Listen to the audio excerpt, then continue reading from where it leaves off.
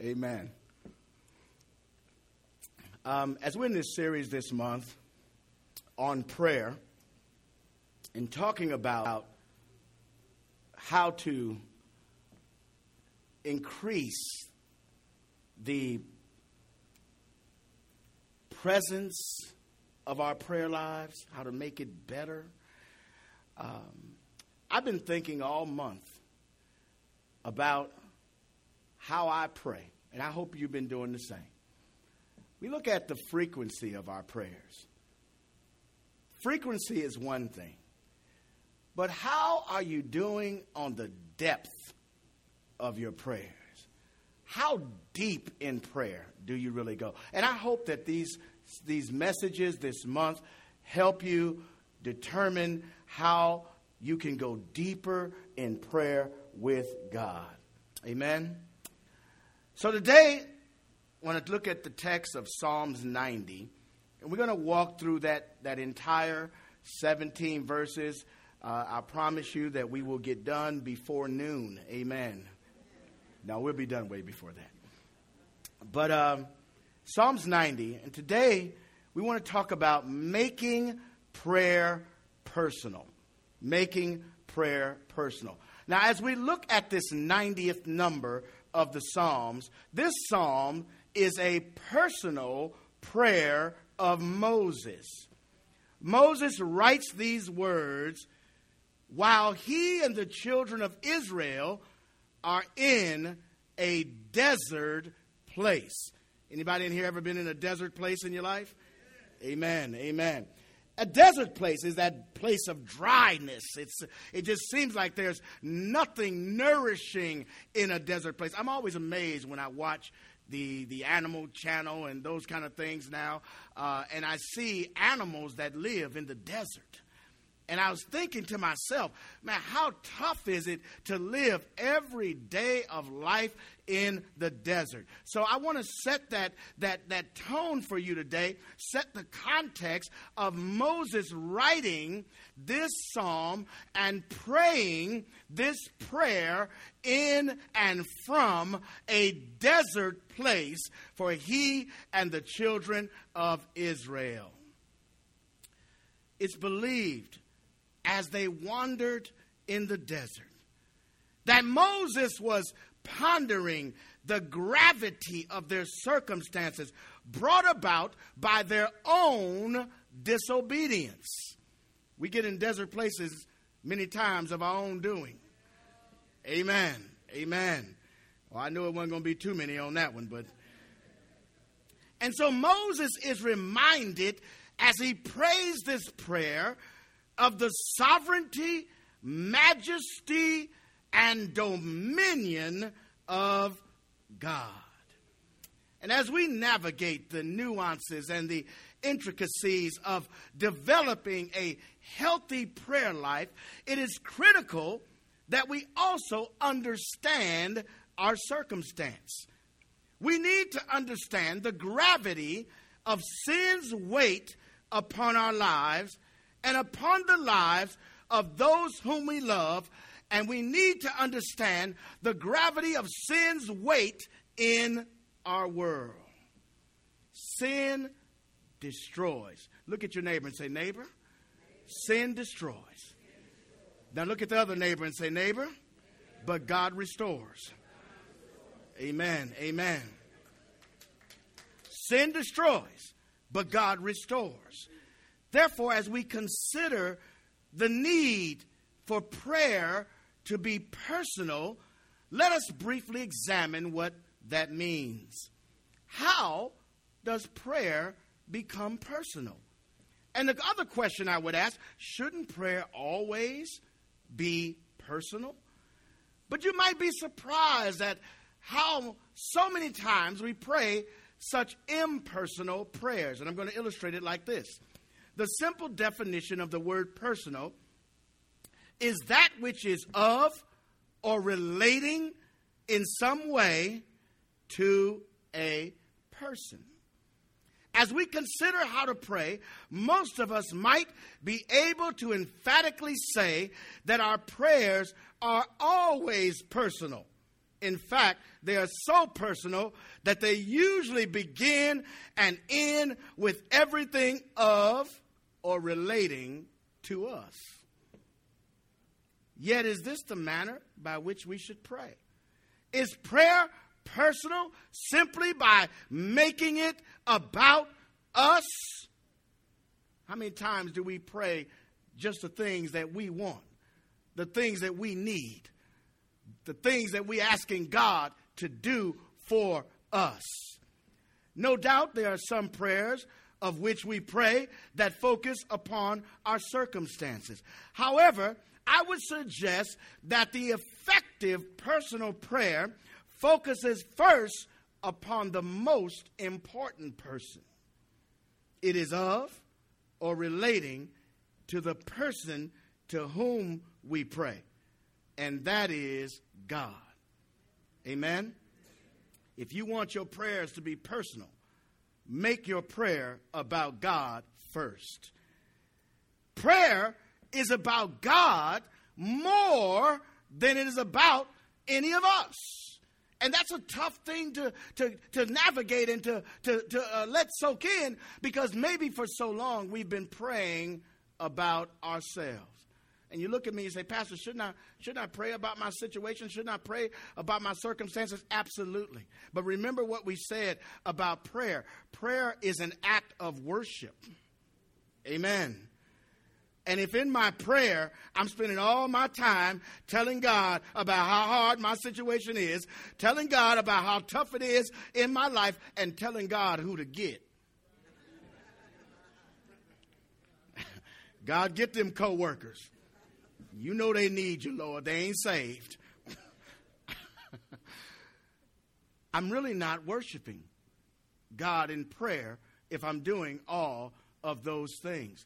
And so prayer becomes first and foremost this act of worship, and it's really about who God is in our lives. To illustrate this point, let us travel through this prayer psalm of Moses and experience the personal nature of this prayer.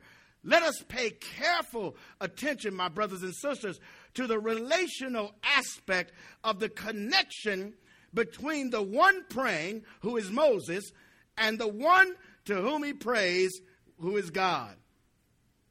Moses had, by most accounts, a very interesting personal relationship with God. Moses and God were buddies. Moses and God had this relationship that when you see it in Scripture, it's nowhere before that you see that kind of relationship. Even Abraham, and God had dealt with him. All of that. God and Moses had a special bond. Let me illustrate it like this. When Moses receives his call, there's fire in a bush, but the bush isn't burned up. Huh? You know that story, right? And in that experience, Moses asked God the question, who shall I say is sending me? And God says, I'm going to tell this man my name. He think I'm playing. And Moses, he says, Moses, you tell them that I am is sending you. You tell, I wish I had a few people here that knew him as I am. I am that I am. He is the great I am. Not I was, not I used to be. See, we're the I used to be. My brother Kevin loves to talk about what he used to do. Amen. Somebody, don't y'all tell Kevin I said that. We all sit around and we do that, don't we? We talk about what we used to be. Man, I used to run fast. I used to play basketball. Some of y'all, I used to stay up all night long, but not no more. Not any longer. And so we're the used to be's. God's the I am. I am that I am. So God, now watch this now. As this relationships develop, God uses Moses to lead his people from Egyptian slavery, and he uses Moses as this instrument of his power.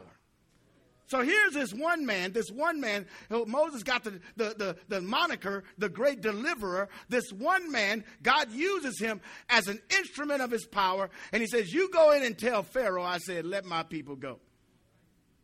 And you go in there and you tell him boldly. And Pharaoh, you know the story, hardened his heart. And 10 times God had to prove to Pharaoh that he was indeed the great I am. Now, as this relationship goes on, they leave Egypt, and God gives Moses now these 10 laws by which to shape his people, the 10 commandments. God says, Moses, come on up here to the mountain. You and I need to have a conversation. We need to talk. Moses goes to the mountain, and God gives him these 10 commandments on tablets written by the hand of God himself. Make no mistake, Moses wasn't up there with a hammer and a chisel dictating or taking dictation from God. He wasn't doing that. God wrote on the tablets and gave them to Moses. I tell you, it's a special relationship. And then we see, as this thing goes on, God allows Moses to see something that no one else had ever seen before. Moses says, God, I want to see your face. God says, Moses, you don't know what you're asking. That's suicide, man. For no flesh can see my face and live, but because we are friends, and because, Moses, I really believe that you have this personal relationship with me, here's what I'm going to do. In Exodus 33, 18 through 20, Moses said, please show me your glory. And God said, I will make all my goodness, watch this now, all my goodness pass before you, and will proclaim before you my name, the Lord. Hallelujah. And I will be gracious to whom I will be gracious. And I will show mercy on whom I will show mercy. But, God said, you cannot see my face. For no man can see my face and live. So God related to Moses in this very personal manner. So God says, here's what I'm going to do, Moses. There's a rock here, and there's a little cleft in the rock. And I'm going to make all my goodness pass and all my glory pass before you. But because I need you to still do some things, and it'll kill you if you see me, I'm going to put you in the cleft of the rock. Somebody getting ready to get a breakthrough right here. There are some things that God will do for you that will put you in a hiding place. Oh, if you was getting this, you'd really be shouting right now. He will put you in a hiding place so that he can work out whatever situation you have. Hide me in the cleft of the rock. And so God hides Moses and lets Moses see the back part of his glory. And the Bible says that Moses came down from the mountain and people was like, they were afraid. You look different. Watch this now. When you have experienced the true glory of God in your life, there's going to be some changes in you. People are not going to recognize you. You've been in the glory of the Lord. You've been in the presence of God. You ought to leave here today from this mountaintop experience, and somebody ought to say something different about you today. I can't put my finger on it, but you look a little different because you've been in the glory of the Lord. So God related to Moses in this remarkable manner. And Exodus 33 and 11, the A part of that verse says, thus the Lord used to speak to Moses face to face as a man speaks to his friend. Now, that doesn't mean that God actually literally spoke to him face to face, but it's a euphemism to help us understand the conversational and depth of the relationship between God and Moses.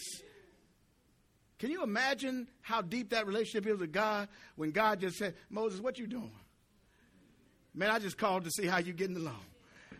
Just a depth of a relationship God had with Moses. And so I wanted to set that context for you so you can understand as Moses begins to pray this prayer, he prays from this depth of relationship that recognizes each person's role. See, in a good quality relationship, every person has to recognize their role. Huh? See, Danielle wouldn't allow Kendall to come in the house and act like she does. He's out of his role. Could you imagine Kendall, as handsome a man as he is, coming in the house trying on Danielle's clothes? That's just not going to work. Danielle be like, baby, that's not going to work. You're not in the right role here.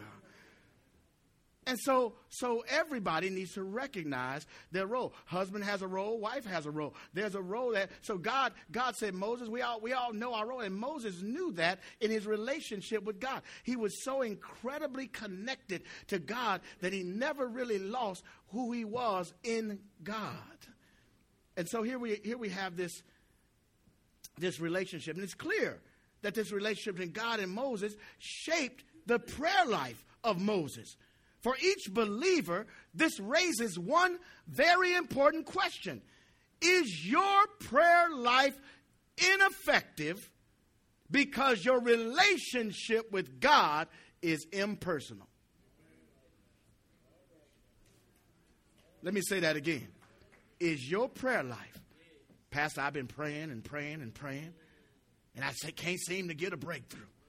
Is your prayer life ineffective because your relationship with God is impersonal? It's not a personal relationship.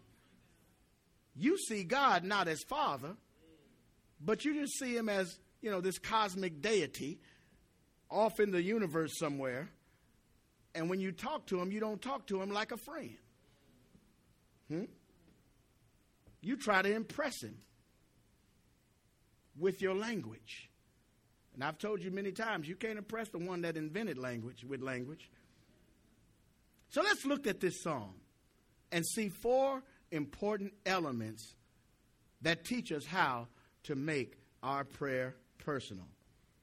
First and foremost, prayer begins with recognizing a personal God. If you're taking notes, prayer begins with recognizing a personal God. Recognize a personal God. Look at what Moses says in the first 2 verses here in Psalms 90. It says, a prayer of Moses, the man of God. He says, Lord, that's the first thing of recognition. Lord, you never saw Moses call anybody else Lord. Lord, look at the power of that. I recognize who you are.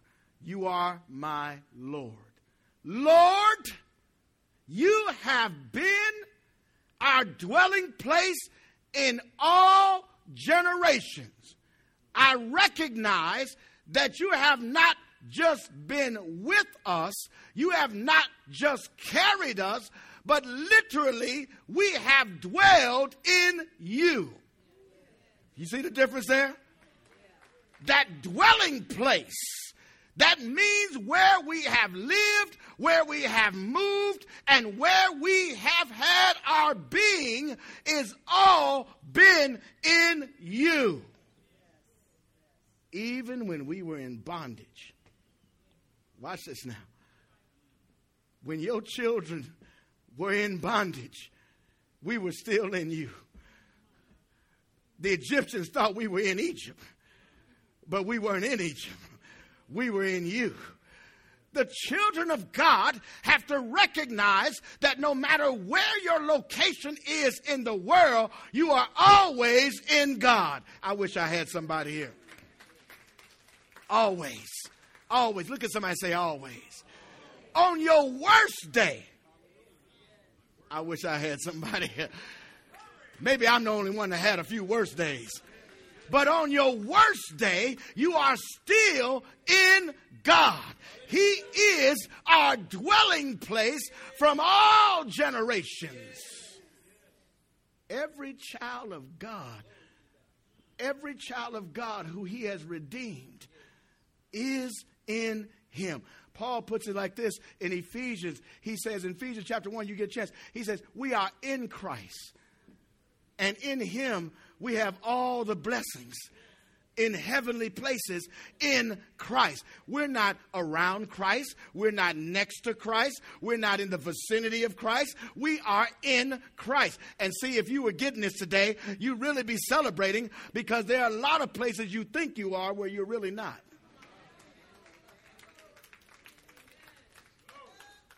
You think you're in control. And the reason things are not working out is because you're too busy trying to be in this town called control. Oh, I'm in control. You're not in control. You ought to dwell on being in Christ. I'm in Christ. No matter what they say about me getting laid off, I'm in Christ. No matter what they say about the difficulties, I'm in Christ. No matter what happens in this world, I am in Christ. Lord, you've been our dwelling place for all generations. I live in you. In you I live, I move, and I have my being in Christ. So you got to recognize who God is and where you are. Look at what Moses says. He says, before the mountains were brought forth, or ever you had formed the earth and the world. From everlasting to everlasting, you are God. Before you built this earth, before you spoke and said, let there be, and there was, you were still God. God didn't become God because he created something. Let's get that straight right now. If God had never decided to make the world, or never said, let us make man in our image and in our likeness, he would still be God. Now, why is that liberating for you?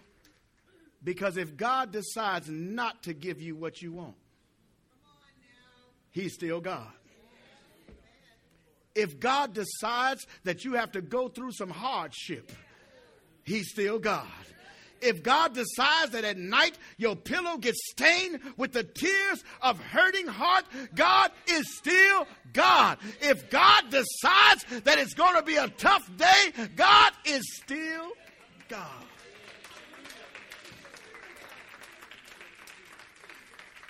He doesn't become God because he grants you something. He was God before you and will be God after you. When they put me in the ground, he'll still be God. Hallelujah. He's still God. So to make prayer personal, we have to get this idea and recognize who God really is. So we recognize him from being our dwelling place. We recognize that he is from everlasting to everlasting. He is the Alpha and the Omega, the first and the last, the beginning and the end. So we understand that God is God, and he will always be and has always been God. Now, the second thing to make prayer personal prayer recognizes the finite nature of our human condition. Personal prayer recognizes that we are finite. We have a beginning and an end. The reason you celebrate every year your birthday is because you're celebrating your beginning. Amen? I was born on this day. I came into this world on this day. And for those of us who've managed to put a number of those birthdays together in a row, amen, each one gets more special. Amen. We're more appreciative of the days. When I was 18, I wasn't thinking about being 50. 50 was way old. I mean, when I was 18, my father was 39 or something like that. I thought he was really old. His son, I'm going to be 40 next year. Dude, you are old. Man, 40, that's, woo.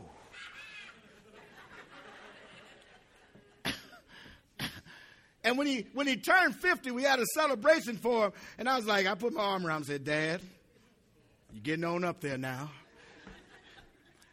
I'm praying for you. But when I turned 50, I was like, thank you, Jesus. I feel good for 50. Ain't that right, Michelle Washington? We feel good, don't we, girl? Michelle just had her 50th the other day. Amen.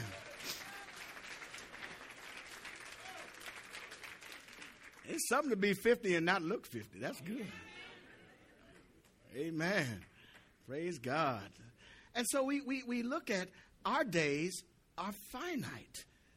God operates in infinity. We operate in finite days. Look at what he says in verse 3. He says, you return man to dust.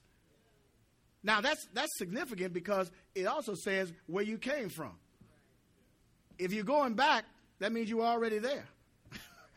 Amen. I can't go back to any place I haven't already been.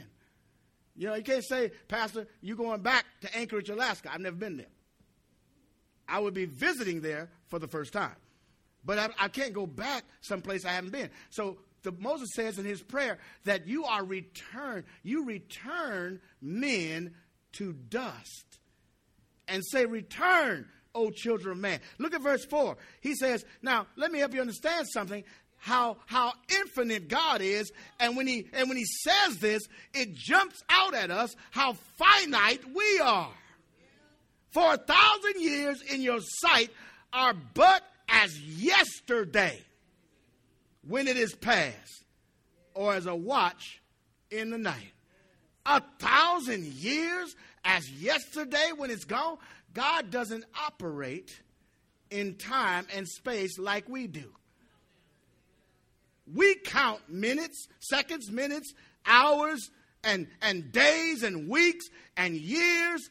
God never has to worry about time.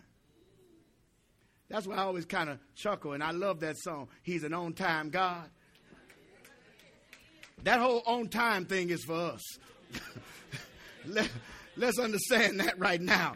God ain't never looked at his watch and said, oh, well, I guess it's time for me to do something.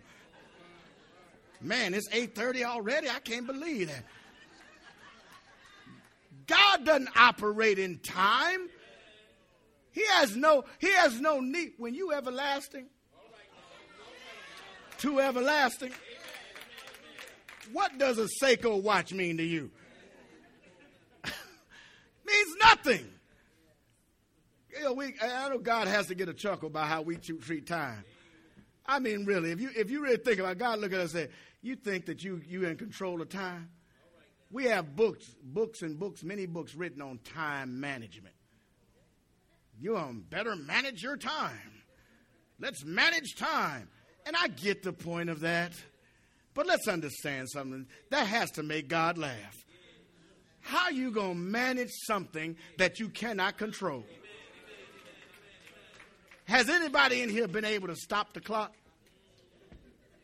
I referee basketball, and every time I blow the whistle, the clock stops. That's pretty cool. But that's the clock for the game. I can blow the whistle all day long, and I can't stop morning from becoming evening. Huh? I can't stop the clock like that. None of us can stop the clock like that. You can go get you some Grecian formula, Rogaine, take a Zumba class, whatever you want to do. But, honey, you can't stop that clock. Only Miss Clairol knows for sure. I ain't starting nothing. I'm just saying.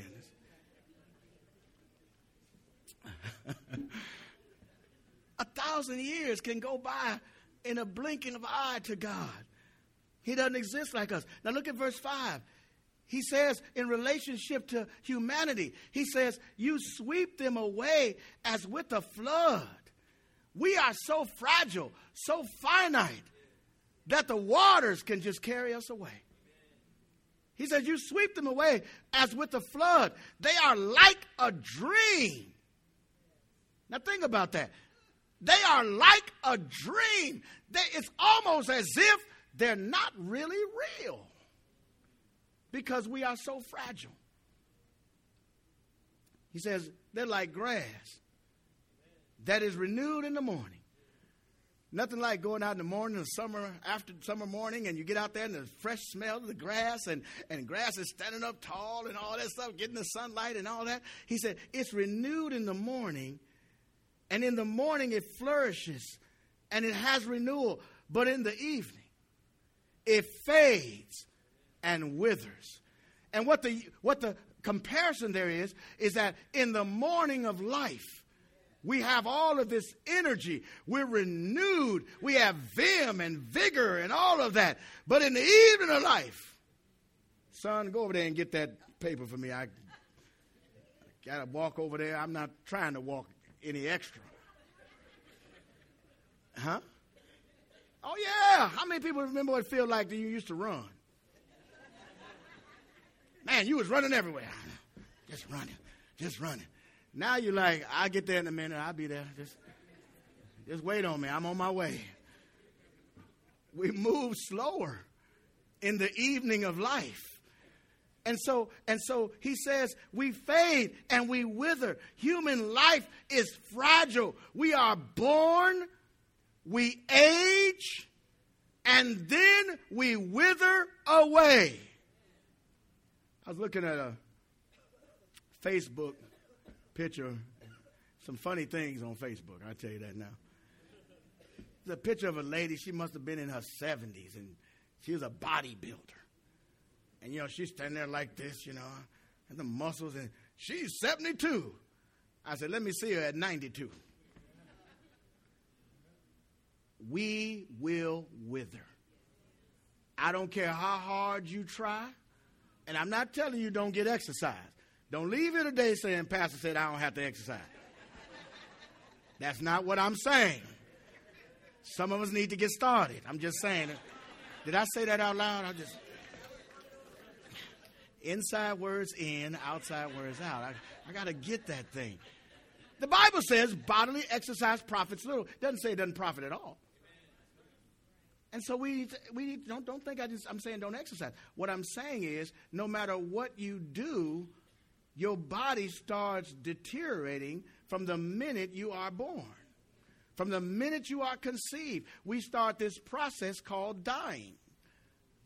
And it just goes on. You will not live forever.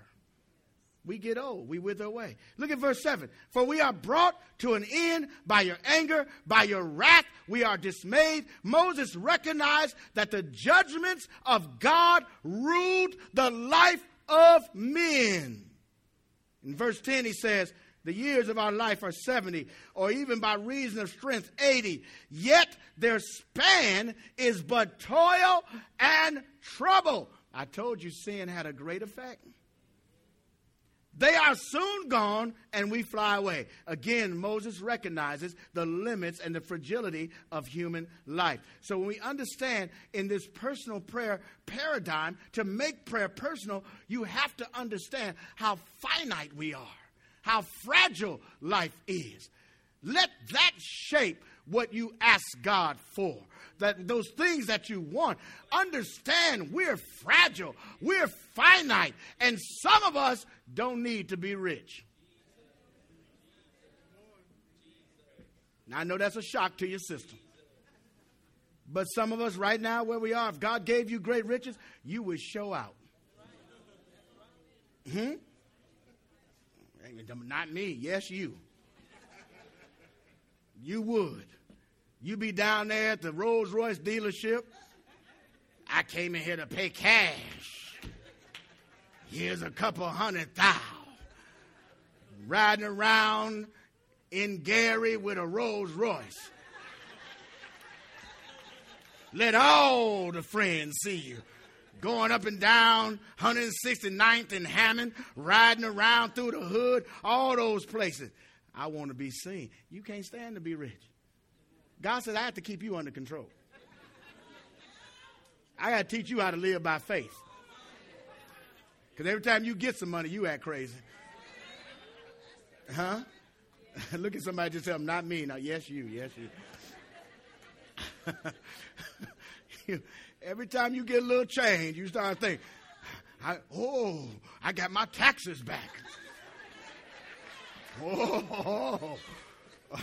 Never mind that I lied on the tax in the first place. Did I say that out loud? I got to get this thing. I got my check. I'm going to do something with that check.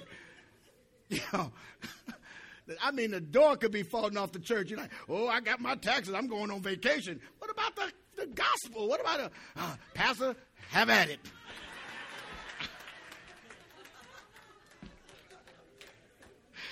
Oh, my goodness.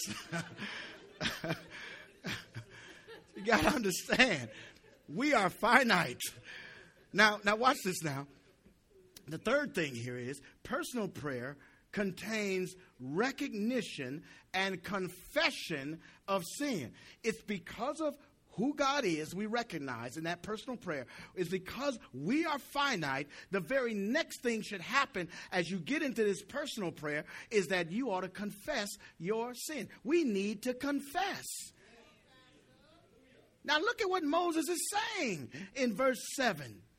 He says, for we are brought to an end by your anger, by your wrath. We are dismayed. You have set our iniquities before you.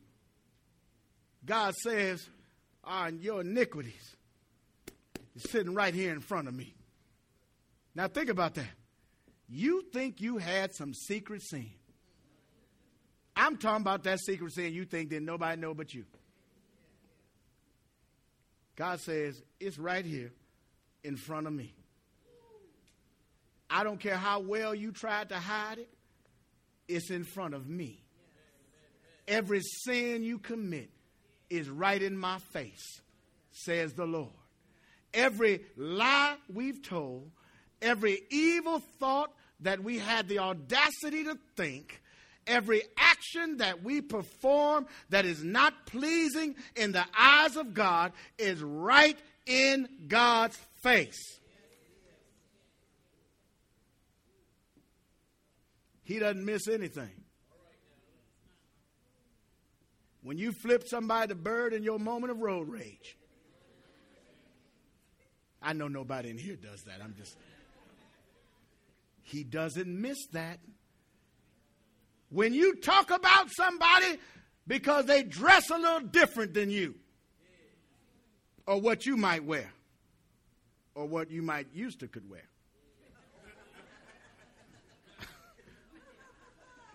God sees that.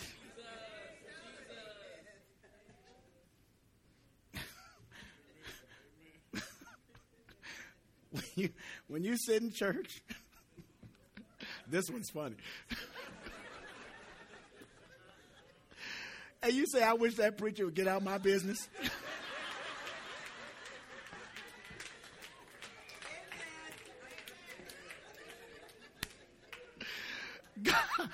God sees that too.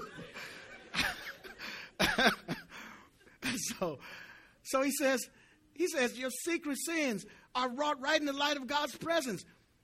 Personal prayer recognizes those things that invoke God's wrath.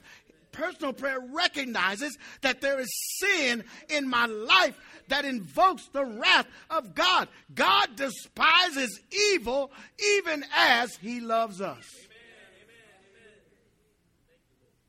God hates evil. He despises every evil thought that we have.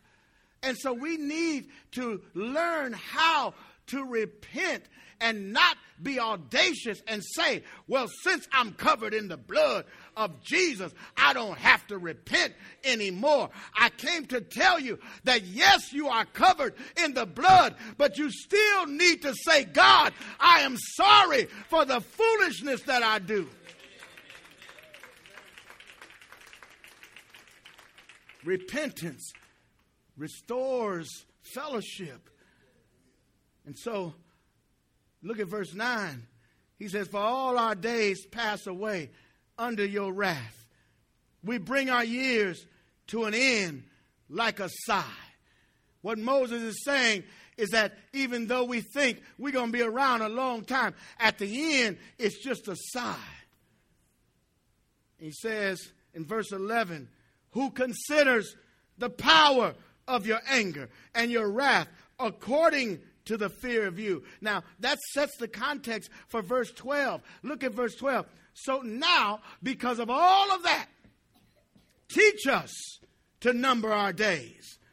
Teach us to consider that the way in which we live is important to you. Teach us to know that we are to live reflective of your glory. We are to live showing the world who Jesus Christ really is. That's what it means to be redeemed. That's what it means to be set free. God didn't send Jesus to the cross so you can live as hellish as you lived before. Did I say hellish? He didn't send Jesus to the cross to suffer and to die on our behalf so that we could just do whatever we wanted, live according to our flesh.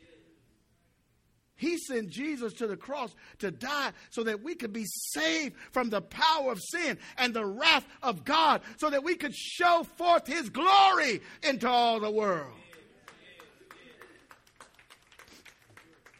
Now watch this. Sister Christian, brother Christian. When you out there in the world acting crazy, and then 2 minutes later on your Facebook, after you done cussed everybody out, you put at the end of your cuss out, but God is good. What kind of crazy mess is that? You done called everybody everything but a name of God. I'm going to get them so-and-so's all that, but God is good. What are you talking about? See, James said the tongue, and I think he meant Facebook too, is an unruly evil. Blessings and cursings come from the same tongue. And so God is saying you need to understand and learn how to repent. For some of us, saying sorry is a hard thing. We're learning in Kingdom Man how important it is for us to be men of God, men who are leaders, men who reflect God's glory. And in that, we have to learn as men how to say, I'm sorry. Come on, men, help me. Don't. All right. We have to, as men, it's tough sometimes. Your wife be right. You know she right. You don't want to say she's right. But the truth is she's right. You wrong, and you don't want to say, I'm sorry. So we start off something like this. Well, if you hadn't,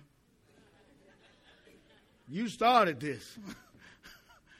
So saying sorry is tough for some of us. And I'm saying to you that repentance is a huge, huge opportunity for us to restore fellowship with God, to let God know just how deeply we know he's affected by sin and how much we appreciate the stripes of Christ on our behalf. So he says, teach us to number our days. And here's the purpose of that teaching, so that we may get a heart of wisdom. We need to learn God's lesson and its purpose, and the purpose is to get wisdom so you don't repeat the same mistakes over and over again. How many over again folks I got in here? Just throw your hand up. Everybody.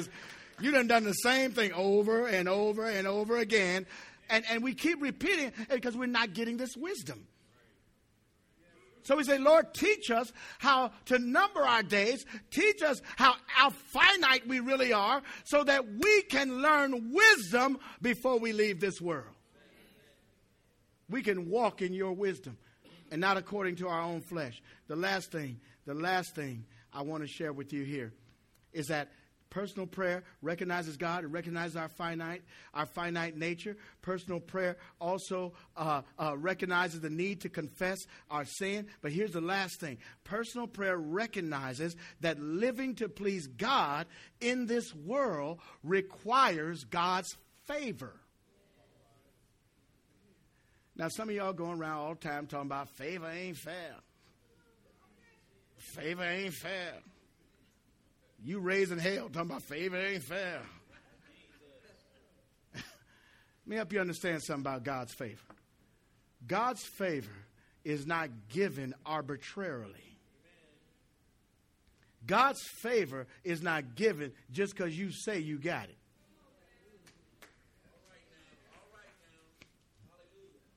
Watch it. I'm going to let that marinate for a minute.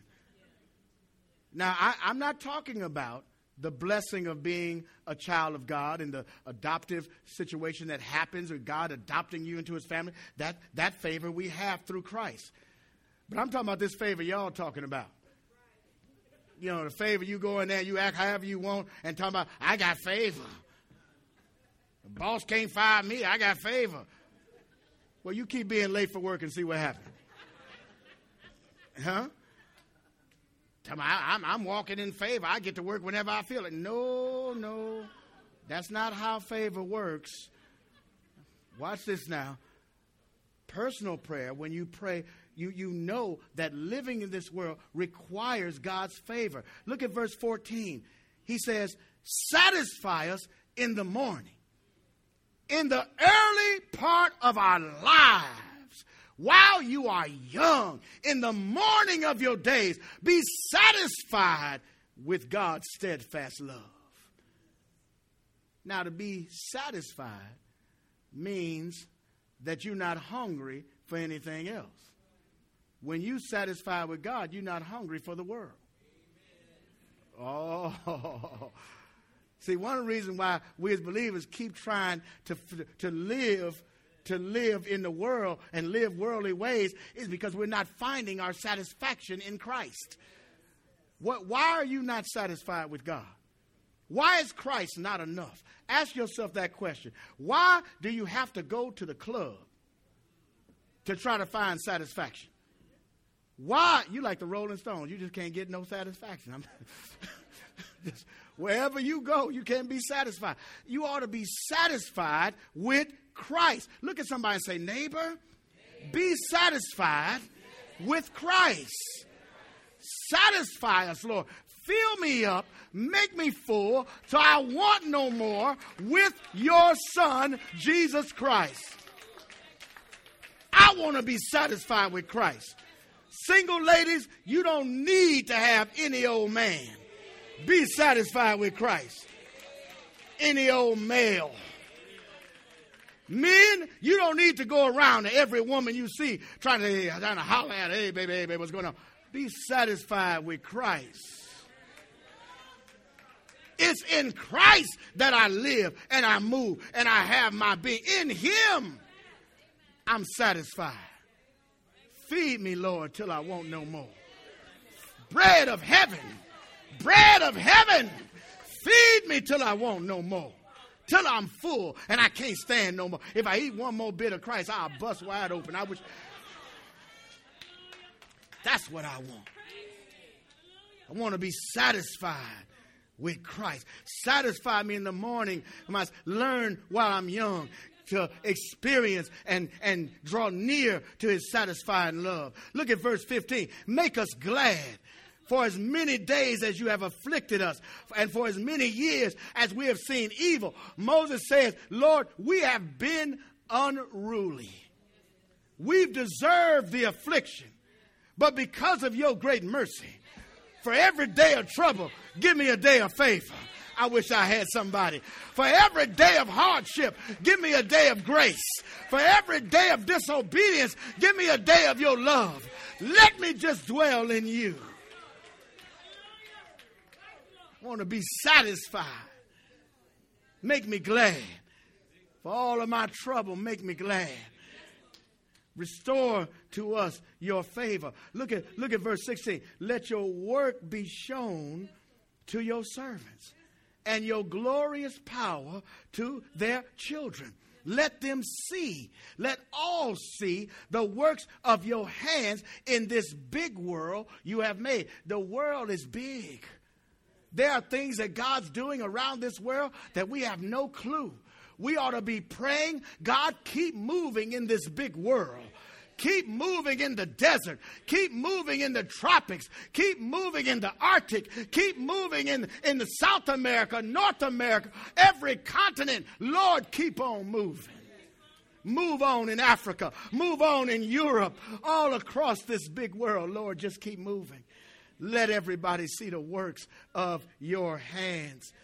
You see, what that means is that in all things, God, let people see the cross. In all things, let people see the cross. In China, where there are billions of people, let people see the cross. In Liberia, Africa, where they're suffering from Ebola, let people see the cross. In the nursing home right here in America, let people see the cross. On 55th and Garfield Street over there in Chicago, where the gangbangers are walking up and down the street, let them see the cross. Let them see the cross of Jesus. Let them see your son, hung high and stretched wide.